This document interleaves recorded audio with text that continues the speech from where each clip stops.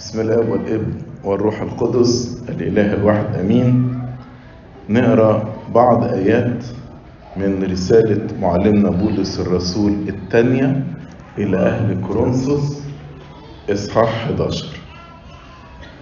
يقول: ليتكم تحتملون غباوتي قليلا، بل أنتم محتملية، فإني أغار عليكم غيرة الله، لأني خطبتكم لرجل واحد لأقدم عذراء عفيفة للمسيح، ولكنني أخاف أنه كما خدعت الحية حواء بمكرها، هكذا تفسد أذهانكم عن البساطة التي في المسيح. نعمة الله الآب تحل على أرواحنا جميعا آمين. خلينا نديكم الأول خلفية إيه سبب إن بولس الرسول كتب الكلام ده، وبعدين زي ما طلب مني نتكلم النهاردة على موضوع خطبتكم لرجل واحد لأقدم عذراء عفيفة للمسيح. وعلى ما أعتقد النهاردة كلها السنة دي كلها بتتكلم على العرس السماوي، ده موضوع جميل.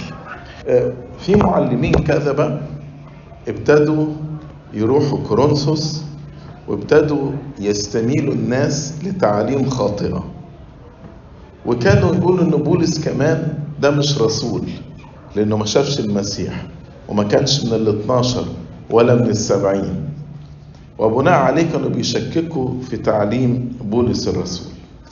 بولس لما لقى ان المعلمين الكذبة دولت ابتدوا ينتشروا وابتدوا يشككوا في التعليم السليم اللي بولس استلمه من السيد المسيح مباشرة، واللي راح لأورشليم وعرضوا على أعمدة الرسل، وأعمدة الرسل وافقوا على التعليم بتاع بولس الرسول وأعطوه يمين الشركة، فبولس اتملى بقى بالغيرة.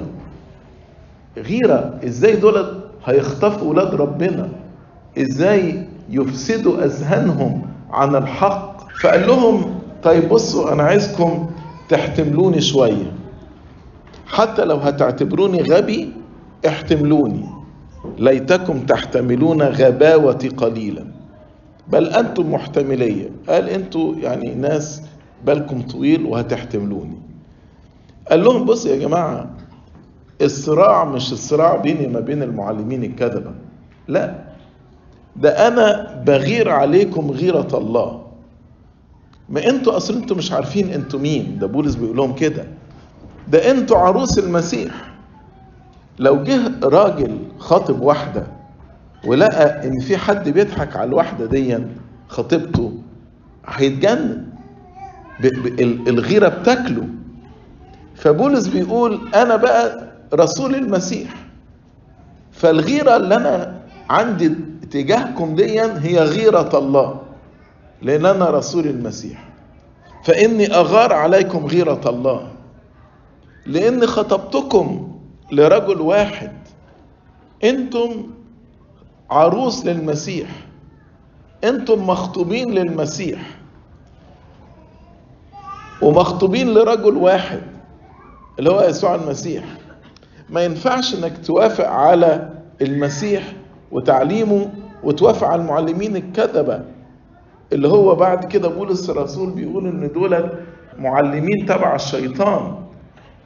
فيقول لهم كده: لأن مثل هؤلاء هم رسل كذبة، في آية 13 نفس الإصحاح، فعل ماكرون مغيرون شكلهم إلى شبه رسل المسيح، ولا عجب، لأن الشيطان نفسه يغير شكله إلى شبه ملاك نور.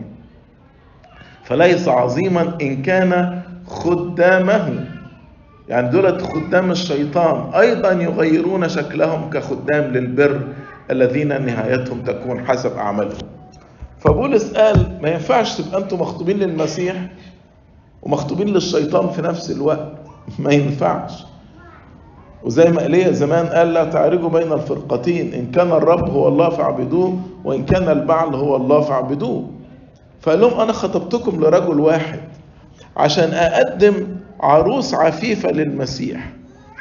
وكلمة عفيفة هنا زي ما هنتكلم مش بس بيتكلم على حياة الطهارة وحياة النقاوة وحياة القداسة، لا، ده بيتكلم برضو على التعليم النقي.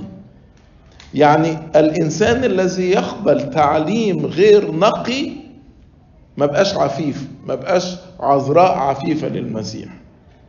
وقال لهم أنا خايف عليكم، ولكنني أخاف أنه كما خدعت الحية حواء بمكرها هكذا تفسد أذهانكم عن البساطة التي في المسيح. فده الظروف اللي فيها بولس الرسول كتب هذه الرسالة. والحقيقة الظروف دي تنطبق على عصرنا الحالي بشدة. ما أكثر التعليم الخاطئ داخل الكنيسة في العصر الحالي. وكل خادم أمين لابد يكون عنده هذه الغيرة التي كانت عند بولس الرسول، ويقول لا، أنا خايف على أولادي، خايف على رعيتي، خايف على تلامذتي، لئلا تفسد أذهانهم زي ما الحية أفسدت ذهن أمنا حواء، أيضا بالتعليم الخاطئة تفسد الأذهان. وبالطريقة دي ما نبقاش عذراء عفيفة للمسيح، ما نبقاش عذراء عفيفة للمسيح. طيب تعالوا بقى نتكلم، هو احنا اتعرفنا على المسيح امتى، وهو خطبنا امتى، والعرس هيبقى امتى، الى اخره. من الاوصاف بتاعت السيد المسيح المتكررة في العهد القديم وفي العهد الجديد ان هو بيوصف نفسه بالعريس. يعني في سفر هوشع السيد المسيح اتكلم، او يعني الله في العهد القديم اتكلم كتير عن نفسه كأنه هو العريس. وايضا في العهد الجديد في مثل العذارى الحكيمات والجاهلات اتكلم على انه هو العريس. يوحنا المعمدان كان عارف ان المسيح ده هو العريس، وقال من له العروس فهو العريس، واما صديق العريس اللي هو يوحنا المعمدان اللي هو بيراه فيقف ويفرح. لما تبصوا كده في العهد القديم تلاقوا اغلب الاباء قابلوا زوجاتهم عند بير. يعني مثلا اسحاق لما العازر الدمشقي راح يخطب رفقة قابل رفقة عند بير. يعقوب قابل رحيل عند البير. في العهد الجديد بقى عند بير بتاعة يعقوب قابل السيد المسيح، قابل مين؟ السامرية. فالسامرية دي ترمز للبشرية كلها اللي كان ليها 5 أزواج، ورقم 5 يرمز للحواس ال5. ويعني البشرية حبلت إنها تتمتع بعيد عن ربنا، ولكن ما وجدتش لا سلام ولا وجدت فرح ولا وجدت محبة حقيقية. عاشت بعد كده مع راجل ليس زوجها، يعني في الخطية، والخطية برضو ما ادتلهاش الشبع اللي هي عايزاه، وكانت عطشانة. وقابلها السيد المسيح.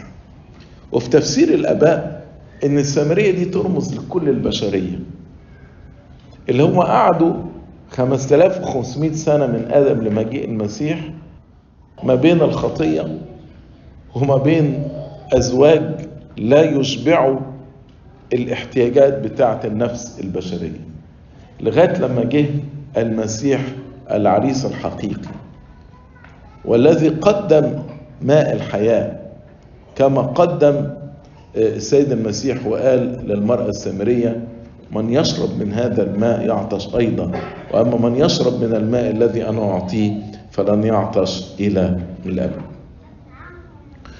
ولما الآباء درسوا إنجيل يوحنا وسفر الرؤيا قالوا إن إنجيل يوحنا يقرأ مع سفر الرؤيا، لأن إنجيل يوحنا بيتكلم على المسيح العريس، زي من أول إصحاح 3 لما جه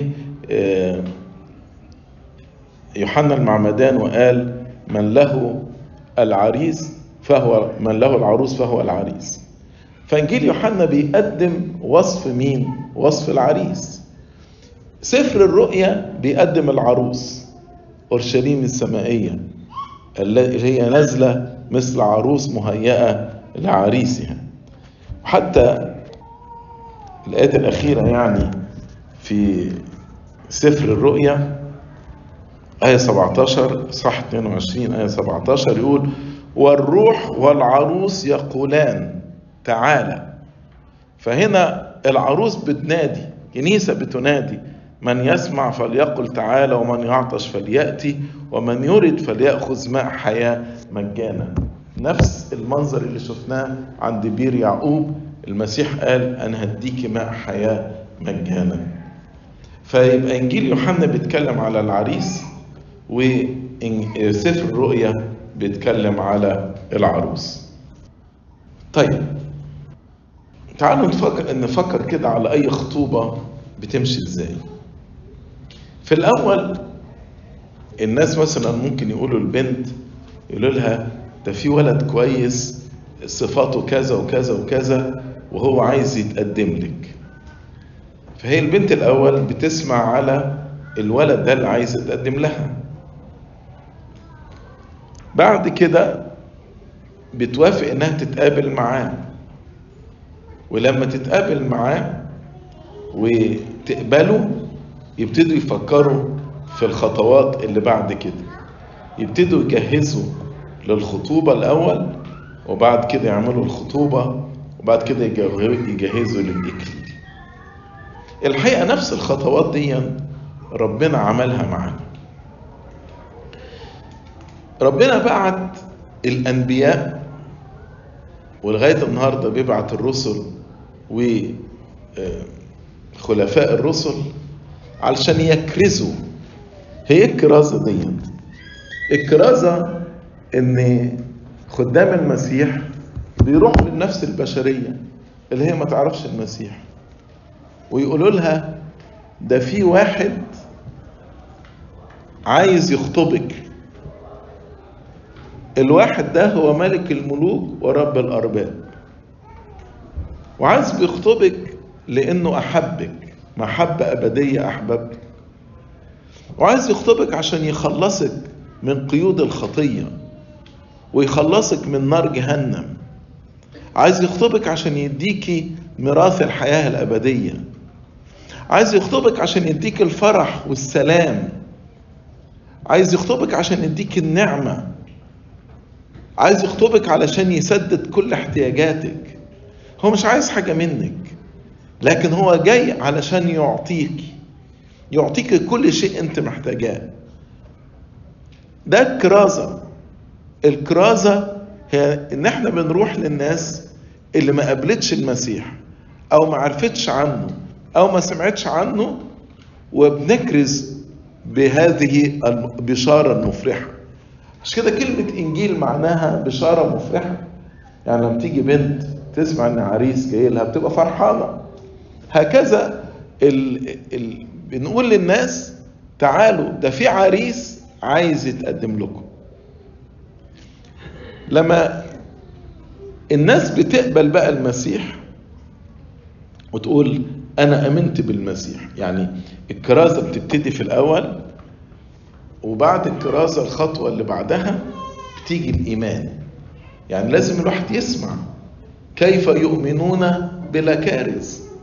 فلازم الواحد يسمع الأول، وبعد ما بيسمع بيؤمن، يقول خلاص أنا أمنت بالمسيح. دي زي البنت لما تيجي تقول خلاص أنا موافقة على الولد ده. فده الإيمان. في ناس بيقفوا عند مرحلة الإيمان وما يتحركوش بعد كده، زي يعني أحبائنا في بعض الطوائف الأخرى، مجرد الإيمان يقول لك يبقى أنا خلاص كده أنا أمنت بالمسيح.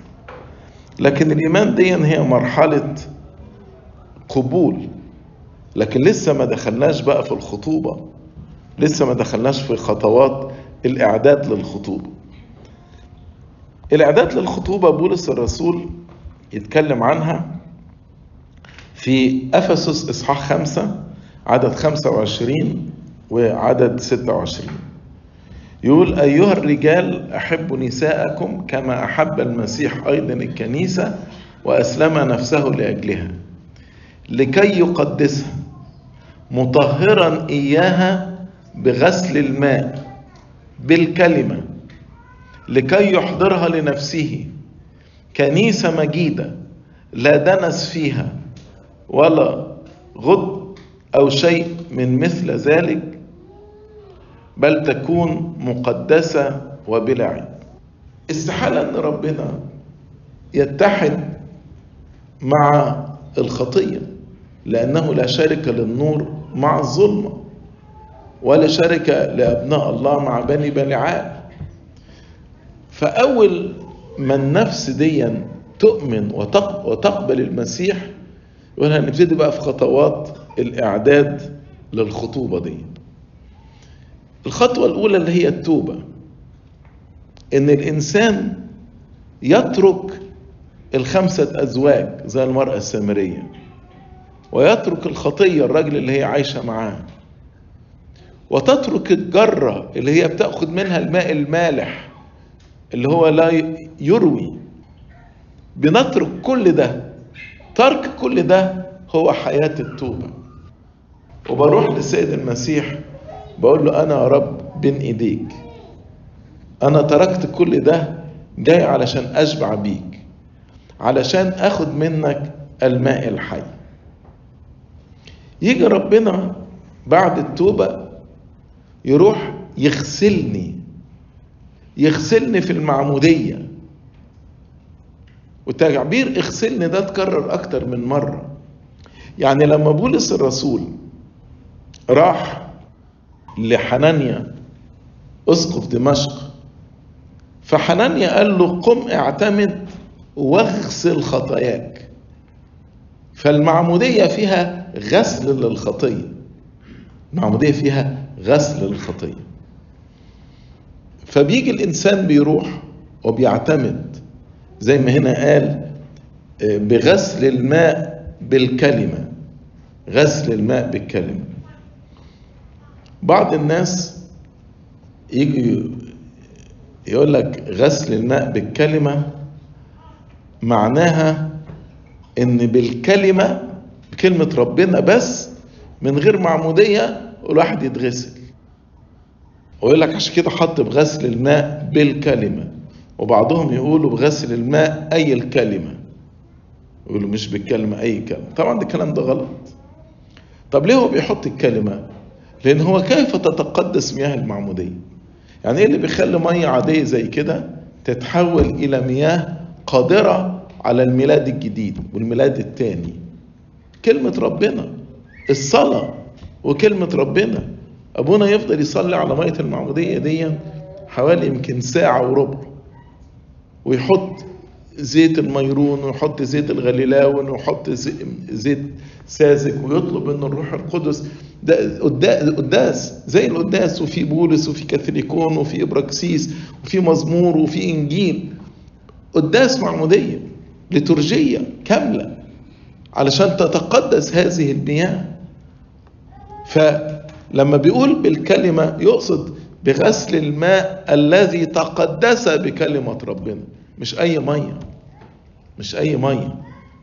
فيخرج الإنسان من المعمودية بار لكي يحضرها لنفسه كنيسة مجيدة لا دنس فيها أو غضن أو شيء من مثل ذلك. بالإنجليزي يقول لك having no spot or wrinkle. عارفين الواحد لما بيكبر في السن تلاقي فيه بقع سودة ابتدت تظهر في وشه، دي اللي بنسميها سبوتس. ولما يكبر في السن جلده يحصل له يكرمش، ده اللي هو الرينكل. فلما يقول without spot or wrinkle ما فيهاش البقع دي، ما فيهاش الكرمشة او التجاعيد دي، تبقى كنيسة ايه؟ شابة يجدد مثل النسر شبابك. فالمسيح في المعمودية بيحضرنا لنفسه كنيسة مجيدة مجيدة يعني بناخذ مجده لأن بنتحد معاه، فمجده بقى المجد بتاعي. مش كده على جبل التجلي ظهر السيد المسيح، وإيليا وموسى ظهر أيضا بمجد. كنيسة مجيدة لا دنس فيها ولا غض أو شيء من مثل ذلك، بل تكون مقدسة وبلا عيب. مقدسة وبلا عيب. تعالوا نفهم حكاية مقدسة وبلا عيب دي.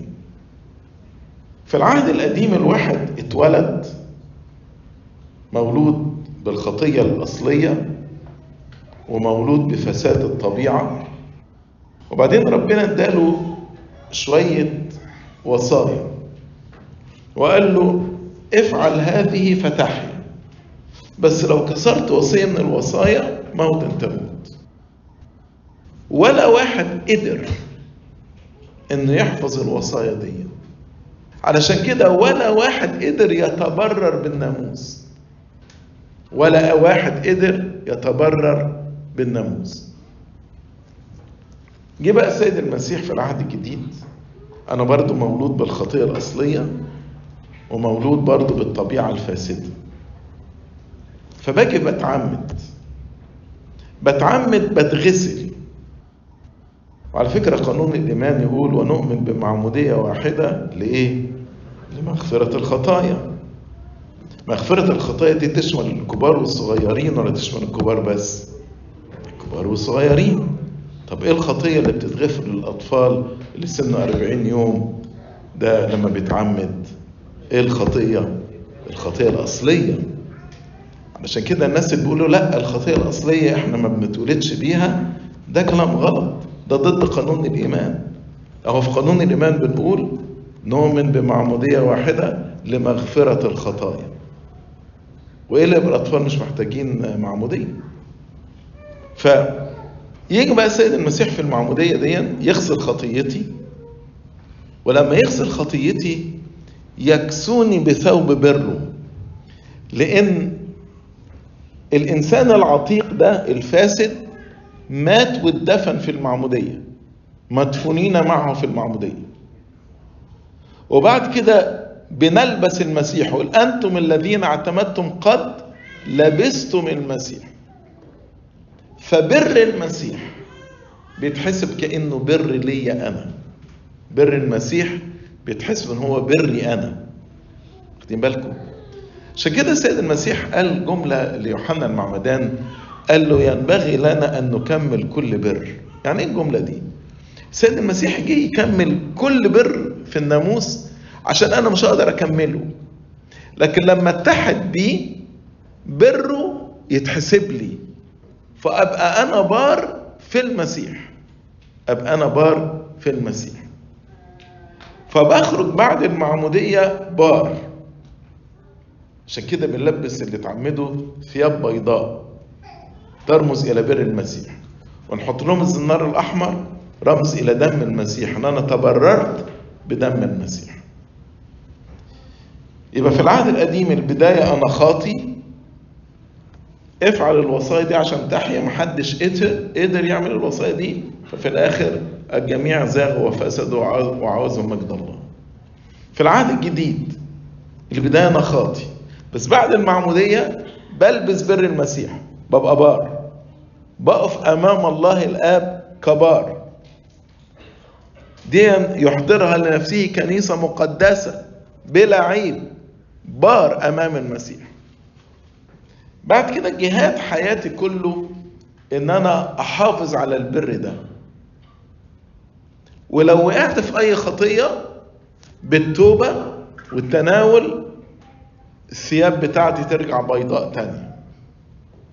فيبقى جهادي بعد المعمودية هو لكي ما أحافظ على هذا البر، عشان في اليوم الأخير أبقى ماشي بالثياب البيض زي اللي سمعنا عنهم في سفر الرؤيا. ويوحنا قال من هؤلاء؟ قال دولة الذين غسلوا ثيابهم في دم الخروف. فيبقى ربنا بيحضر للخطوبة، فيحضر للخطوبة دي من خلال المعمودية، إنه بيغسلني وبيديني بره، فبخرج من المعمودية بار.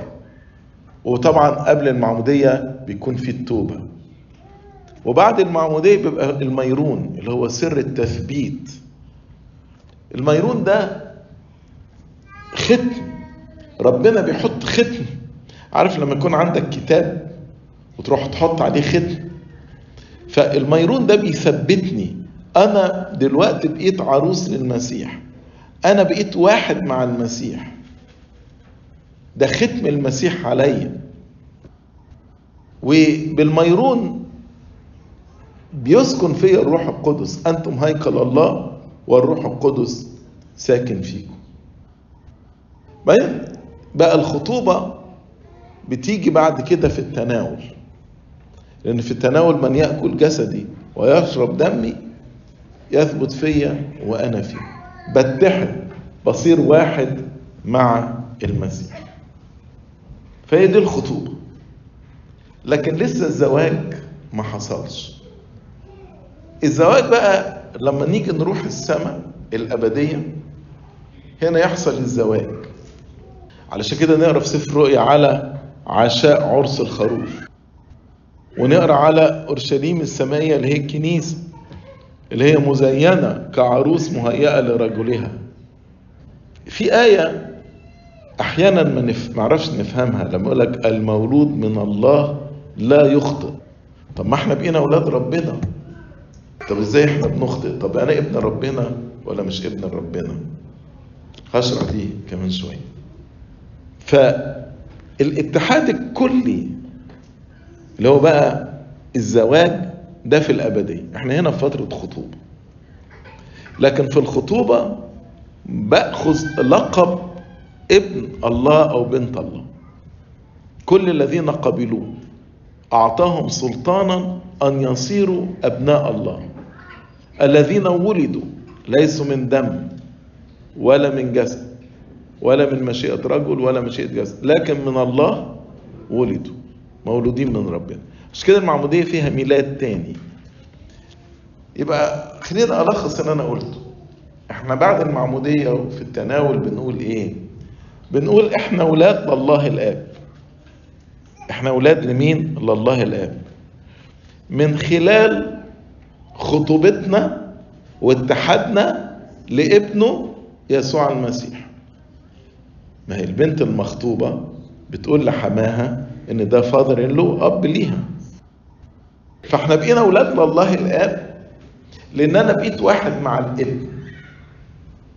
طيب ومين اللي عمل كل ده؟ الروح القدس. الروح القدس الذي يعمل في اسرار الكنيسة، بيعمل في سر التوبة وسر المعمودية وسر الميرون وسر التناول. فالروح القدس ده زي ابونا اللي بيجي يعمل الخطوبة. فيبقى احنا ولاد الله الآب من خلال خطوبتنا او اتحادنا بابنه يسوع المسيح، اللي تم بعمل الروح القدس في اسرار الكنيسة. انا عايزكم بس تحفظوا دي وتفهموها. ولاد لله الآب من خلال خطوبتنا واتحادنا بيسوع المسيح، من خلال عمل الروح القدس في أسرار الكنيسة. لو جه واحد راح قال ازاي البنت دي ماشية مع الولد ده، دولت ما يعرفوش بعض، فأبونا اللي عمل الخطوبة يقول لا، أنا بشهد إن أنا اللي عملت الخطوبة، أنا شاهد إن دولت في خطوبة بينهم ما بين بعض. ده نفس الكلام اللي قاله معلمنا بولس الرسول في رومية 8. يقول لك من أول عدد 15: إذ لم تأخذوا روح العبودية أيضا للخوف. إحنا قبل المسيح كنا عبيد، لكن ربنا قال لا أعود أسميكم عبيد. وكنا عبيد للخطية، ولأن بقيت عبد للخطية كنت خايف. فده الروح اللي كانت موجودة قبل المسيح، قبل ما تخطب للمسيح، روح العبودية للخوف. بل أخذتم روح التبني. ما أنا بقيت مسكن للروح القدس، فأخذت روح التبني الذي به نصرخ يا آبا. بنادي الله الآب يا آبا الآب. اوعى حد يقراها يا أبا الآب، يعني أبا الآب تبقى مضاف ومضاف إليه، يبقى كأن الآب له أب تاني، دي تبقى قراءة خاطئة. لكن بنقول يا أبا، يا أبا الذي هو الآب. الروح نفسه يشهد لأرواحنا أننا أولاد الله. يعني لو جه الشيطان يشتكي في اليوم الأخير ويقول إزاي فلان ده يدخل الملكوت، فالروح القدس يقف ويقول لا، ده ابن، ده أنا اللي وحدته، ده أنا اللي خطبته بالمسيح من خلال التوبة والمعمودية والميرون والتناول. وإن كان ابن يبقى من حقه إيه؟ الميراث، مش كده؟ الولاد من حقهم الميراث. فيقول لك الروح نفسه أيضا يشهد لأرواحنا أننا أولاد الله، فإن كنا أولادا فإننا ورثة أيضا. الابن من حقه الميراث.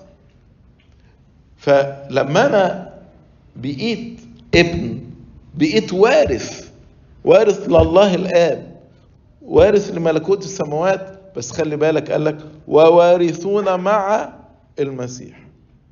يعني لو الخطوبة دي اتفكت البنت تورث ما تورثش، لو واحد أنكر المسيح يورث ما يورثش، ووارثون مع المسيح. فيبقى هنا قدرنا نفهم يعني ايه مخطوبين. طب احنا بقينا اولاد لربنا، ده الروح بيشهد لاولاد ربنا. بس كمال البنوة لله الآب تأتي في الزواج مش في الخطوبة. تاني، كمال البنوة يعني البنت اللي مخطوبة علشان تبقى فعلا تقدر تورث حماها مع جوزها لازم الزواج يتم. لو الخطوبة بس ما تورثش، فلازم الزواج يتم. وده اللي بولس الرسول قاله برضو في رومية 8 في آية 19: لأن انتظار الخليقة يتوقع استعلان أبناء الله.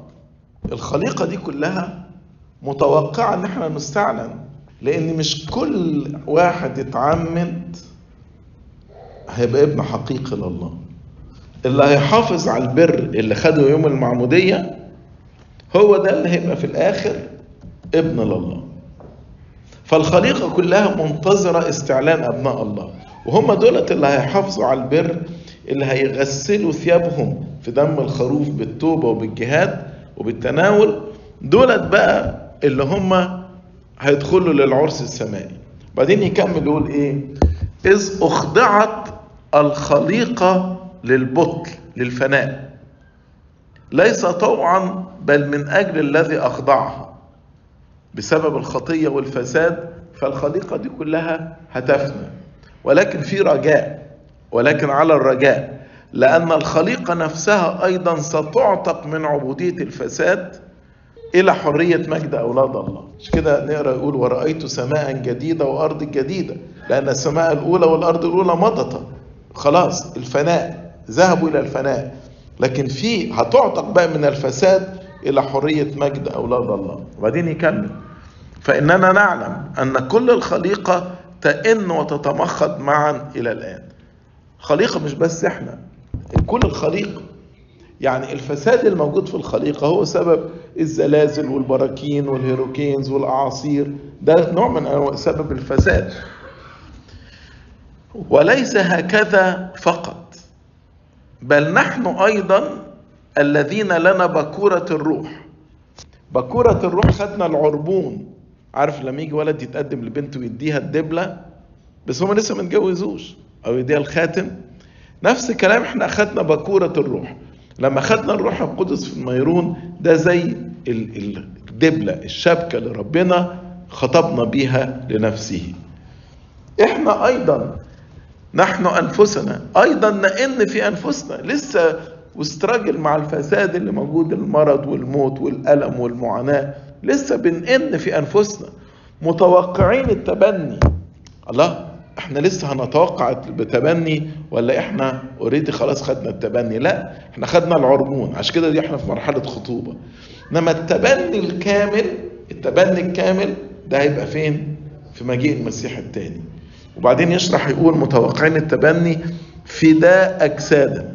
فداء أجسادنا يعني لما الأجساد دي تقوم بالطبيعة الممجدة، هو بقى يحصل التبني الكامل. ده عرس الخروف. لو فهمنا كده أقدر أفهم الآية بقى. لما يحصل التبني الكامل ويحصل الاتحاد الكامل بالسيد المسيح، اتحاد بقى مش على مستوى الخطوبة ولكن على مستوى الزواج، اتحاد كامل لا نستطيع أن نخطئ. عشان كده مش هنغلط في السماء. ودي تشرح لي بقى الآية المولود من الله لا يستطيع أن يخطئ. لأن احنا في السماء لا مش بس هنبقى يعني مش واحد يبقى تمتد وأنا بضبط نفسي عشان ما أقعش في الخطية، لا، ده لا يستطيع أن يخطئ لأنه بقى فيه اتحاد كامل مع ربنا يسوع المسيح. يبقى احنا حاليا في مرحلة خطوبة، والاتحاد الكامل ده في مجيء المسيح الثاني. طيب ايه بقى اللي انا يعني لما تقعد تفكر كده، ليه السيد المسيح قدم نفسه كعريس؟ لان على الاقل في 4 حاجات او 4 ميزات خدناها لو انا فهمت ان انا عروس للمسيح وان انا خطيبة المسيح. اول حاجة اخدت بره. ما هو في المعمودية اداني البر بتاعه لكي يحضرها لنفسه كنيسة مقدسة، كنيسة مجيدة.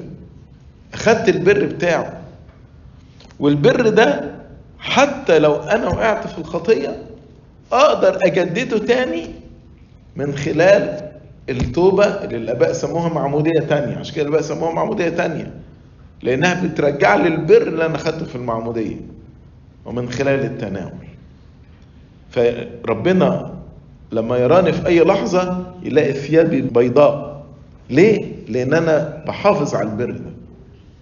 مش كده لما الكنيسة ابونا في اخر القداس يقول القدسات للقديسين. هو مين القديسين؟ احنا. لا انا قديس لان بالتوبة وبالاعتراف وبالتناول هذه القداسة اللي انا خدتها في المعمودية، هذا البر بيتجدد. فبدي اول حاجة اخدنا بر. تاني حاجة صرت ابن لله الاب. طب ودي فيها ايه دي علشان ارث، لان ان كنا اولاد فنحن ورث. اقدر انادي الله الاب واقول يا ابانا الذي في السماوات. كانوا زمان الموعظين ما يصلوش الصلاة الربانية لان هو لسه ما تعمدش، ما يقدرش ينادي الله ويقول له يا ابانا. لكن بعد المعمودية يقول له يا ابانا. يبقى اول حاجة خدنا بره. تاني حاجة اخدنا البنوة، اعطانا روح البنوة مش روح العبودية. روح العبودية بتاعت الخوف دي اتنزعت واداني روح البنوة. تالت حاجة بقيت وارث. بس هنا the key word هنا وارثون مع المسيح. لو انا بقى اتخانقت وزعلت ربنا مني وانفصلت عنه بالخطاياي، يبقى كده بنوتي راحت والميراث راح، الا لو انا تبت ورجعت له نادم من كل قلبي زي ما الابن الضال رجع. الحاجة الرابعة اخدت مجده. اخدت مجده اداني ان كنا نتألم معه فاننا نتمجد معه. فهتحد بالمسيح. ده في ايات يعني بيختلف عليها اللاهوتيون، وهذا الاختلاف معناه ان العقل البشري لسه عاجز انه يفهم بعد هذه الايات. يعني مثلا لما في سفر الرؤيا يقول لك يجلس معي في عرشي. مين يشرح لي الايه دي؟ يعني ايه نجلس مع الله في عرشه؟ لما بطرس الرسول يقول شركاء الطبيعة الإلهية، يعني إيه الكلمة دي؟ ومهما الناس حاولت تتفلسف، حاولت تشرح، ده سر يفوق عقولنا، سر يفوق عقولنا. تقدر تقول لي يعني ايه ناخذ مجده ان كنا نتألم معه فاننا نتمجد معه، وفي العهد القديم يقول لك مجدي لا اعطيه لاخر؟ ده ايه الحب ده يا رب؟ مجدك الذي لا تعطيه لاخر، توحدني بيك وابقى واحد معاك وتديني من المجد ده. دول على الاقل الاربع حاجات خدناهم من خلال خطوبتنا بالمسيح. خدنا البر، خدنا الميراث، خدنا البنوة، أخدنا المجد. آخر نقطة، يا ترى علاقة أي بنت مخطوبة بخطيبها إيه الحاجات اللي هي بتبقى بتصف هذه العلاقة، علشان أقدر أفهم علاقتي أنا بربنا بقى المفروض شكلها إيه. أول حاجة هي علاقة حب، علاقة حب.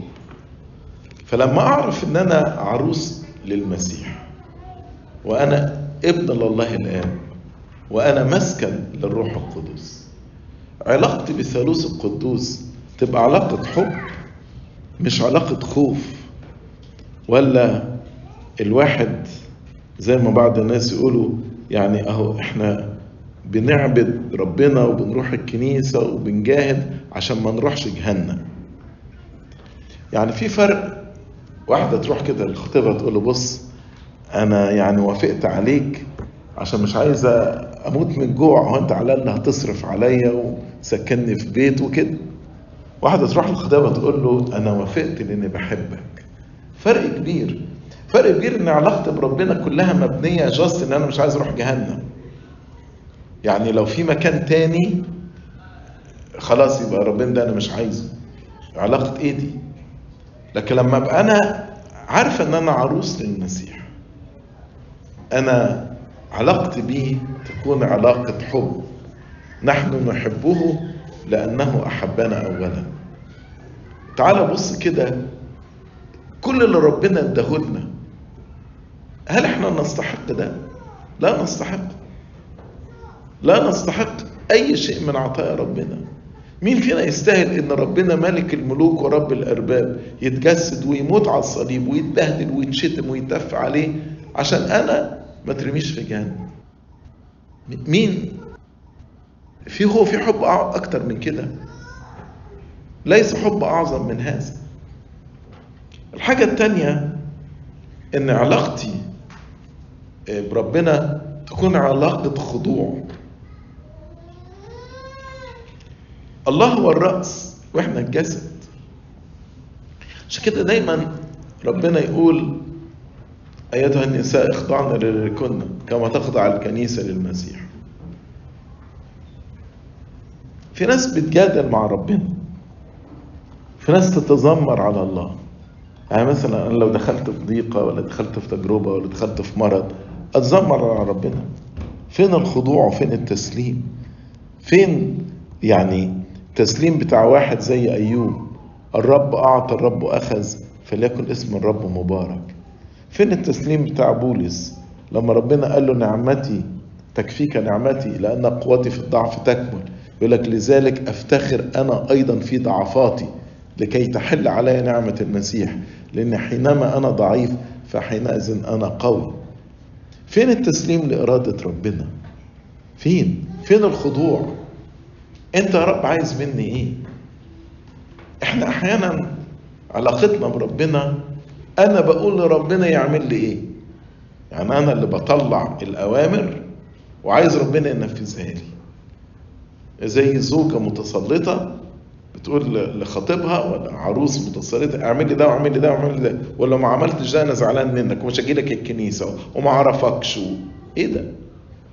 شوف بقى بولس يقول لربنا ماذا تريد مني يا رب ان افعل؟ انت عايز مني ايه يا رب؟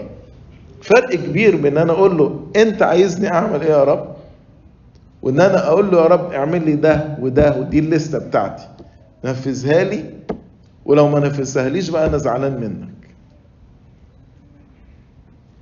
بكره في إنجيل القداس إقامة لعازر، الرسالة اللي بعتوها مريم ومرثا: هو ذا الذي تحبه مريض. ما قالوش تعالى اشفيه، عرضوا على الموقف وسكتوا. ما قالوش يا رب تعالى اشفي لعازر. فتبقى علاقة خضوع. العلاقة البعد الثالث في علاقتي مع ربنا هي علاقة وحدانية. أنا واحد مع ربنا، هو وحدني بيه، وأبقى فاهم إن علاقة الوحدانية دي اللي بيفصلني عن الوحدانية دي هي الخطية.